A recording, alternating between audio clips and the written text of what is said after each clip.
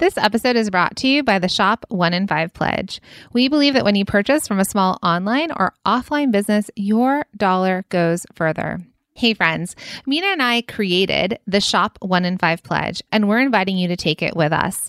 It's a commitment to make 1 in 5 of your purchases from a small business, online or offline. It's a way to make an impact together where and when it matters most. Because the truth is, your purchasing power matters now more than ever. Head to shop1in5.com to take the pledge. Make that commitment to shop 1 in 5 of your purchases towards a small business. We also invite you to shop the directory if you don't know where to find other small businesses. It's right there on the page. And we're asking for you to share the pledge. Imagine if each of us told 3 to 4 people about the Shop 1 in 5 Pledge. It would be an incredible and life-changing for so many small businesses. Tell your friends, your family, and your social network. It costs nothing extra and makes a world of difference. Our purchases have the ability to change lives. Okay, let's jump in. Welcome to the Product Boss Podcast, where we help product-based businesses grow their sales and improve their strategies. Hey everyone, I want to introduce you to my co-host and biz bestie, Mina Kunlo-Sita, an Amazon guru that has built a multi-6-figure product-based business. And introducing the other half of the Product Boss, Jacqueline Snyder. She has helped launch and grow over 500 fashion apparel and accessory brands, even one of her own. And together, we share our inventory of secret weapons that will help you dig deep and do the work it takes. Are you ready? Let's build together. Hey, product bosses. Did you know that every Wednesday we have a live talk show called Bosses and Breakfast where we chat business, mindset, mom life, and everything in between? It's a really fun time and it feels like a conversation amongst friends. In fact, sometimes we have conversations that we don't necessarily know that they're going to lead to where they lead, but we get such an amazing reaction from our listeners and from our community and from our students that we actually wanted to bring it to you to hear today. Yes, our favorite thing about Bosses and Breakfast is that we get together, we get to laugh, we get to be inspired about what's happening, and we get to check in with you and re-motivate you on why you're working so hard. So join us next time. We'd love to see you there. And here's that snippet from one of our shows that got tons of positive response, where we all walked away feeling more inspired and motivated for the week. So let's jump in. So, spring cleaning. So we're Right. going to talk about spring cleaning and how we can spring clean in our business and what does that look like and what are some things that might need to happen for spring cleaning, right? Yeah. So I think, a good way that I like to start with this is if any of you have the DONE method, we talk about this in the DONE method, and it's the D, which is designate your space. Designate your space, okay? And so when people do that, they think space has to do with physical space. They think it has to do with being in an office or a workspace or perhaps wherever any of you work, whether it's your inventory room or whatever that is. And it is, of course, spring clean those areas, but it really has to do with more than that. Spring cleaning and designating your space is your workspace, as well as your mental space, as well as your calendar space. So all of those 3 things. So I'm going to say that again: workspace, calendar space, mental space. So what are you doing to spring clean that for yourself in a way that maybe it's really thinking about what you have existing and moving forward with the things that you want and letting go the things that you don't want. That's really what spring cleaning is about. Okay. Stepping into this new season. Workspace, calendar space, and mental space. mental space. Okay. Mm-hmm. Okay. Yeah. So let's start with mental space. Okay. Mental space. So it could be that you sit down and think about what thoughts are serving me right now that I want to carry forward, and what thoughts are not serving me anymore that I want to let go of. That's a simple exercise right there, right? I think we all have thoughts, especially in the time of a little bit of traumatic feeling as we hit that March 15th time and felt very heavy in this time of, oh my gosh, the things that happened in this year. And yet we need to process it, but yet we still need to let it go. Okay. It moves through us. And so some thoughts that might not be serving you.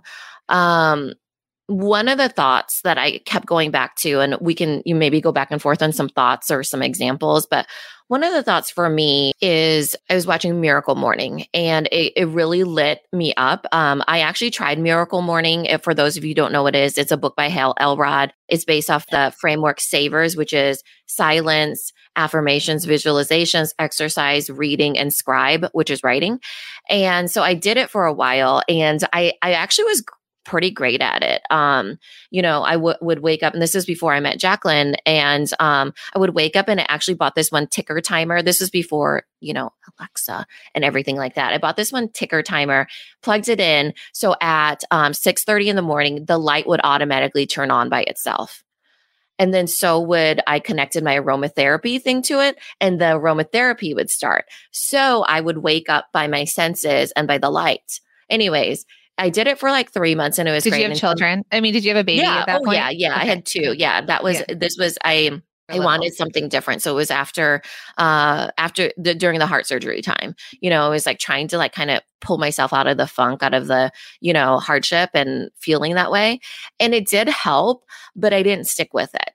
And so, but I felt like I wanted something. So anyways, one of those thoughts that I'm having again right now is that I'm not a morning person. And I think that holds me back a lot. Since Jacqueline moved to the West Coast. I didn't move. I've just been traveling. Yeah. Well, you've lived there for a year. So no, I haven't. Practically, it feels like for you. But anyways, yeah. I digress. I've been traveling and I've been on the Pacific, like on this side, on this coast. So since she's been on the West Coast, usually I would wake up and I would kind of like bounce out of bed because Jacqueline was an hour ahead of me before.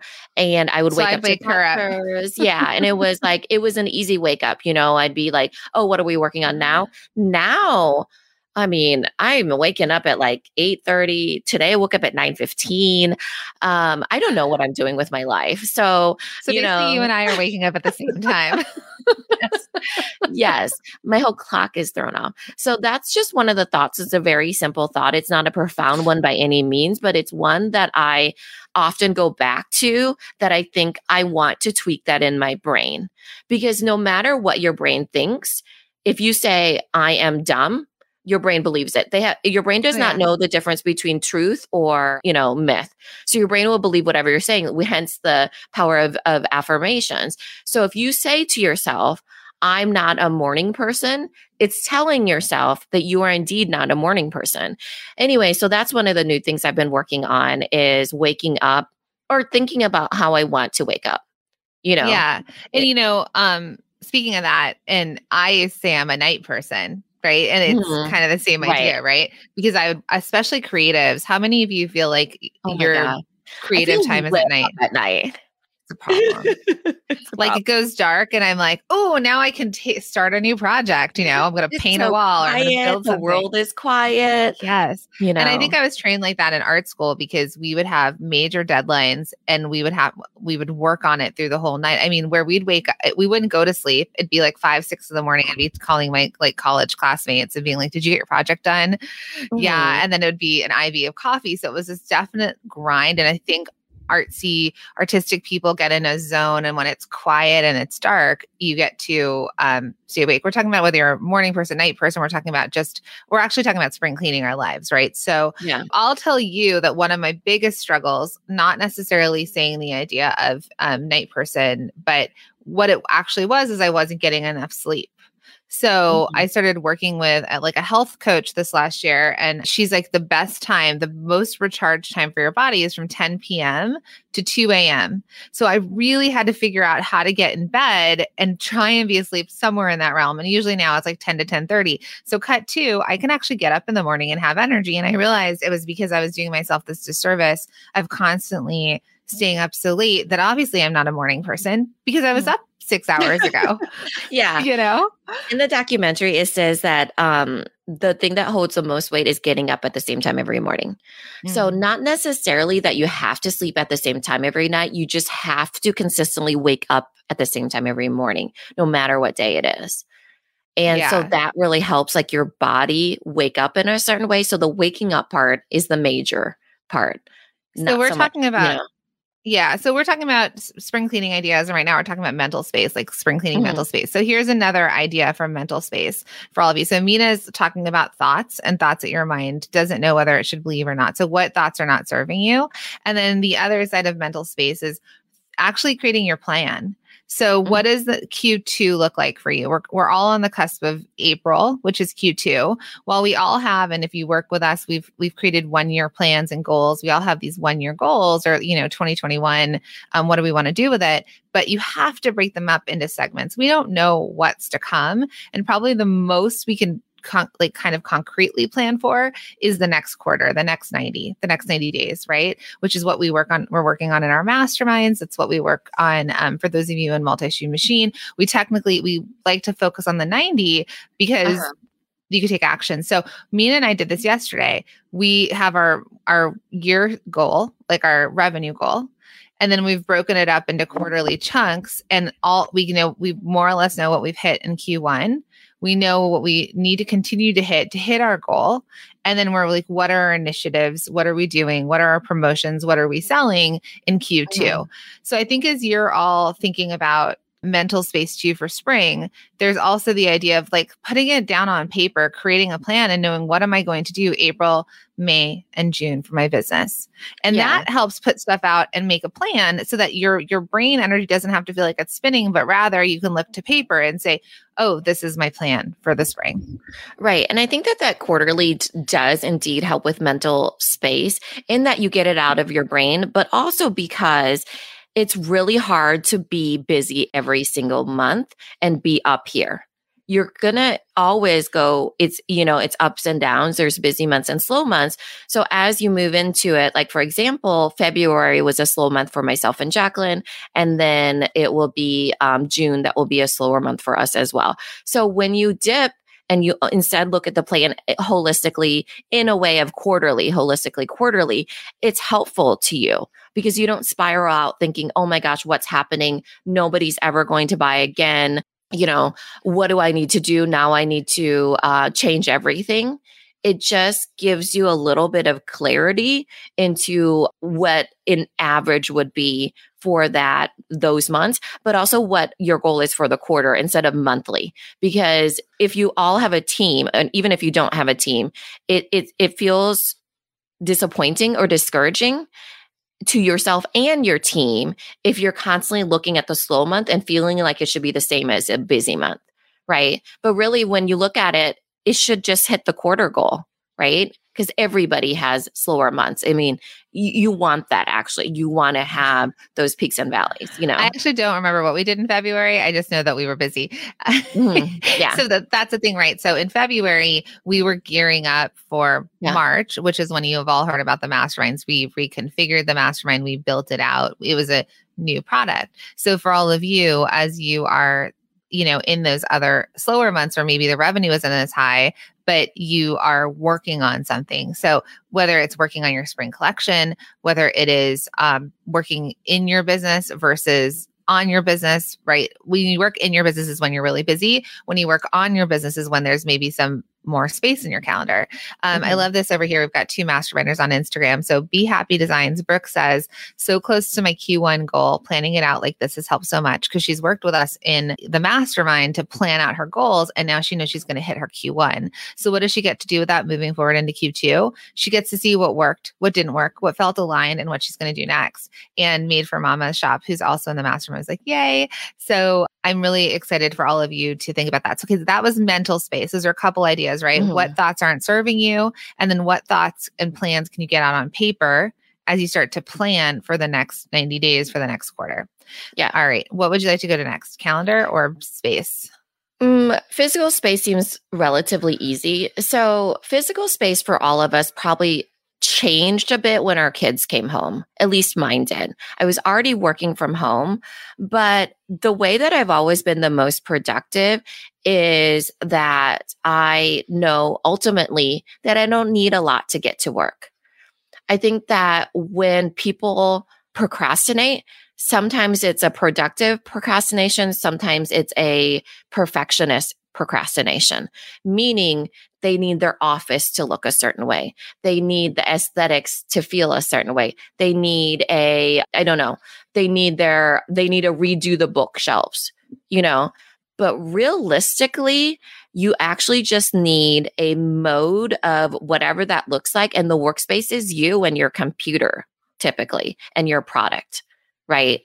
So I like to bare bones it of I enjoy my office. I actually put my makeup and stuff in here and it makes me feel a certain way. Sometimes I'll rearrange my office.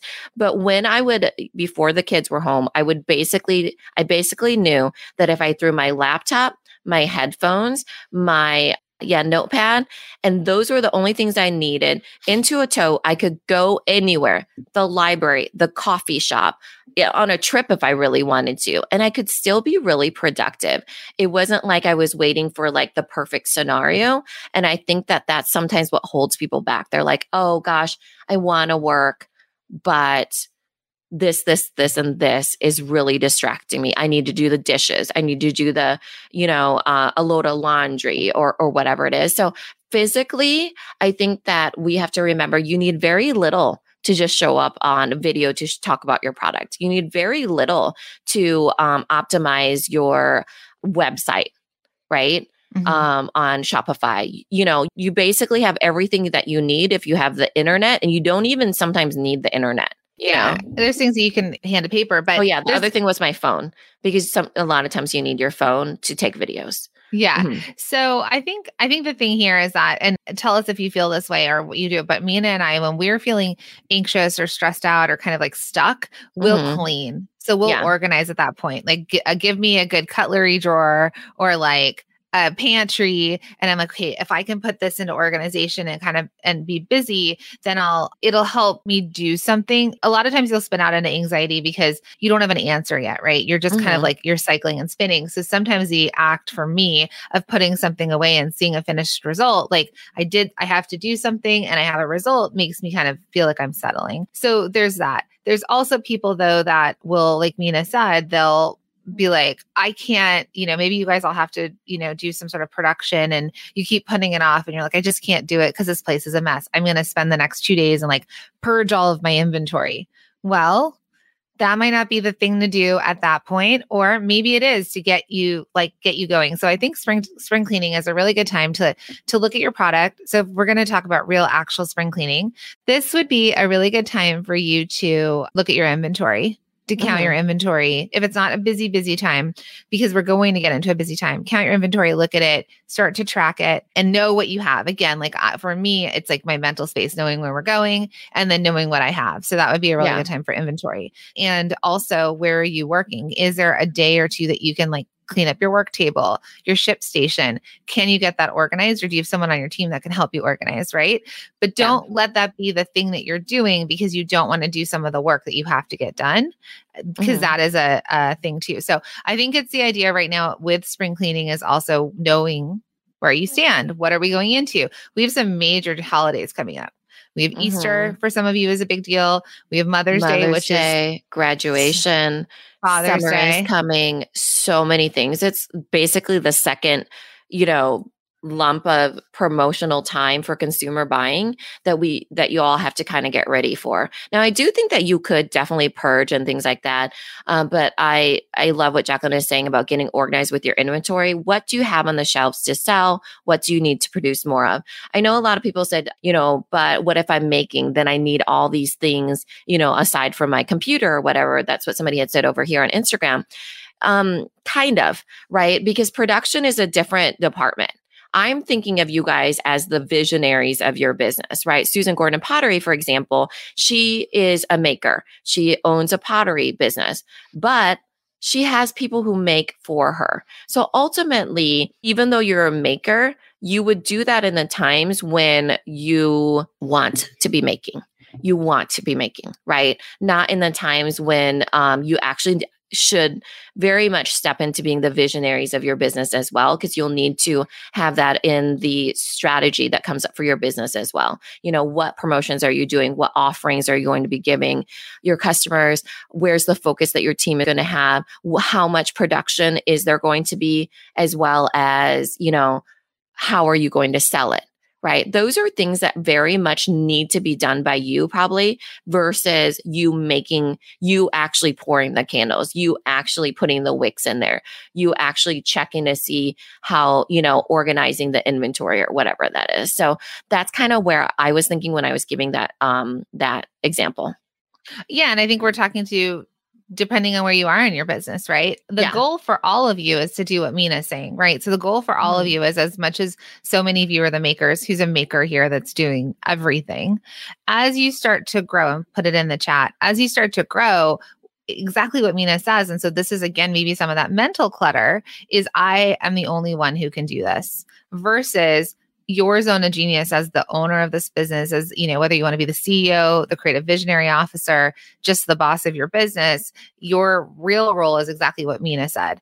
You're strategizing, you're looking long-term. If you had a team member, that team member would come to you and say, this is our inventory. What do we do with it? And you get to make the decisions of, well, what do we do? What do we need to put on sale to move out and turn back into cash? What are we going to bring forward as our new spring collection to sell for Mother's Day, which is a really big season, right?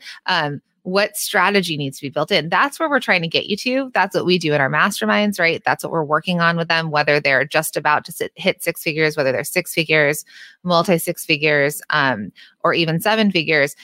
It's the same thing throughout all of the stages of business. Is there's always going to be that mental strategy that you all do as the owners and the bosses.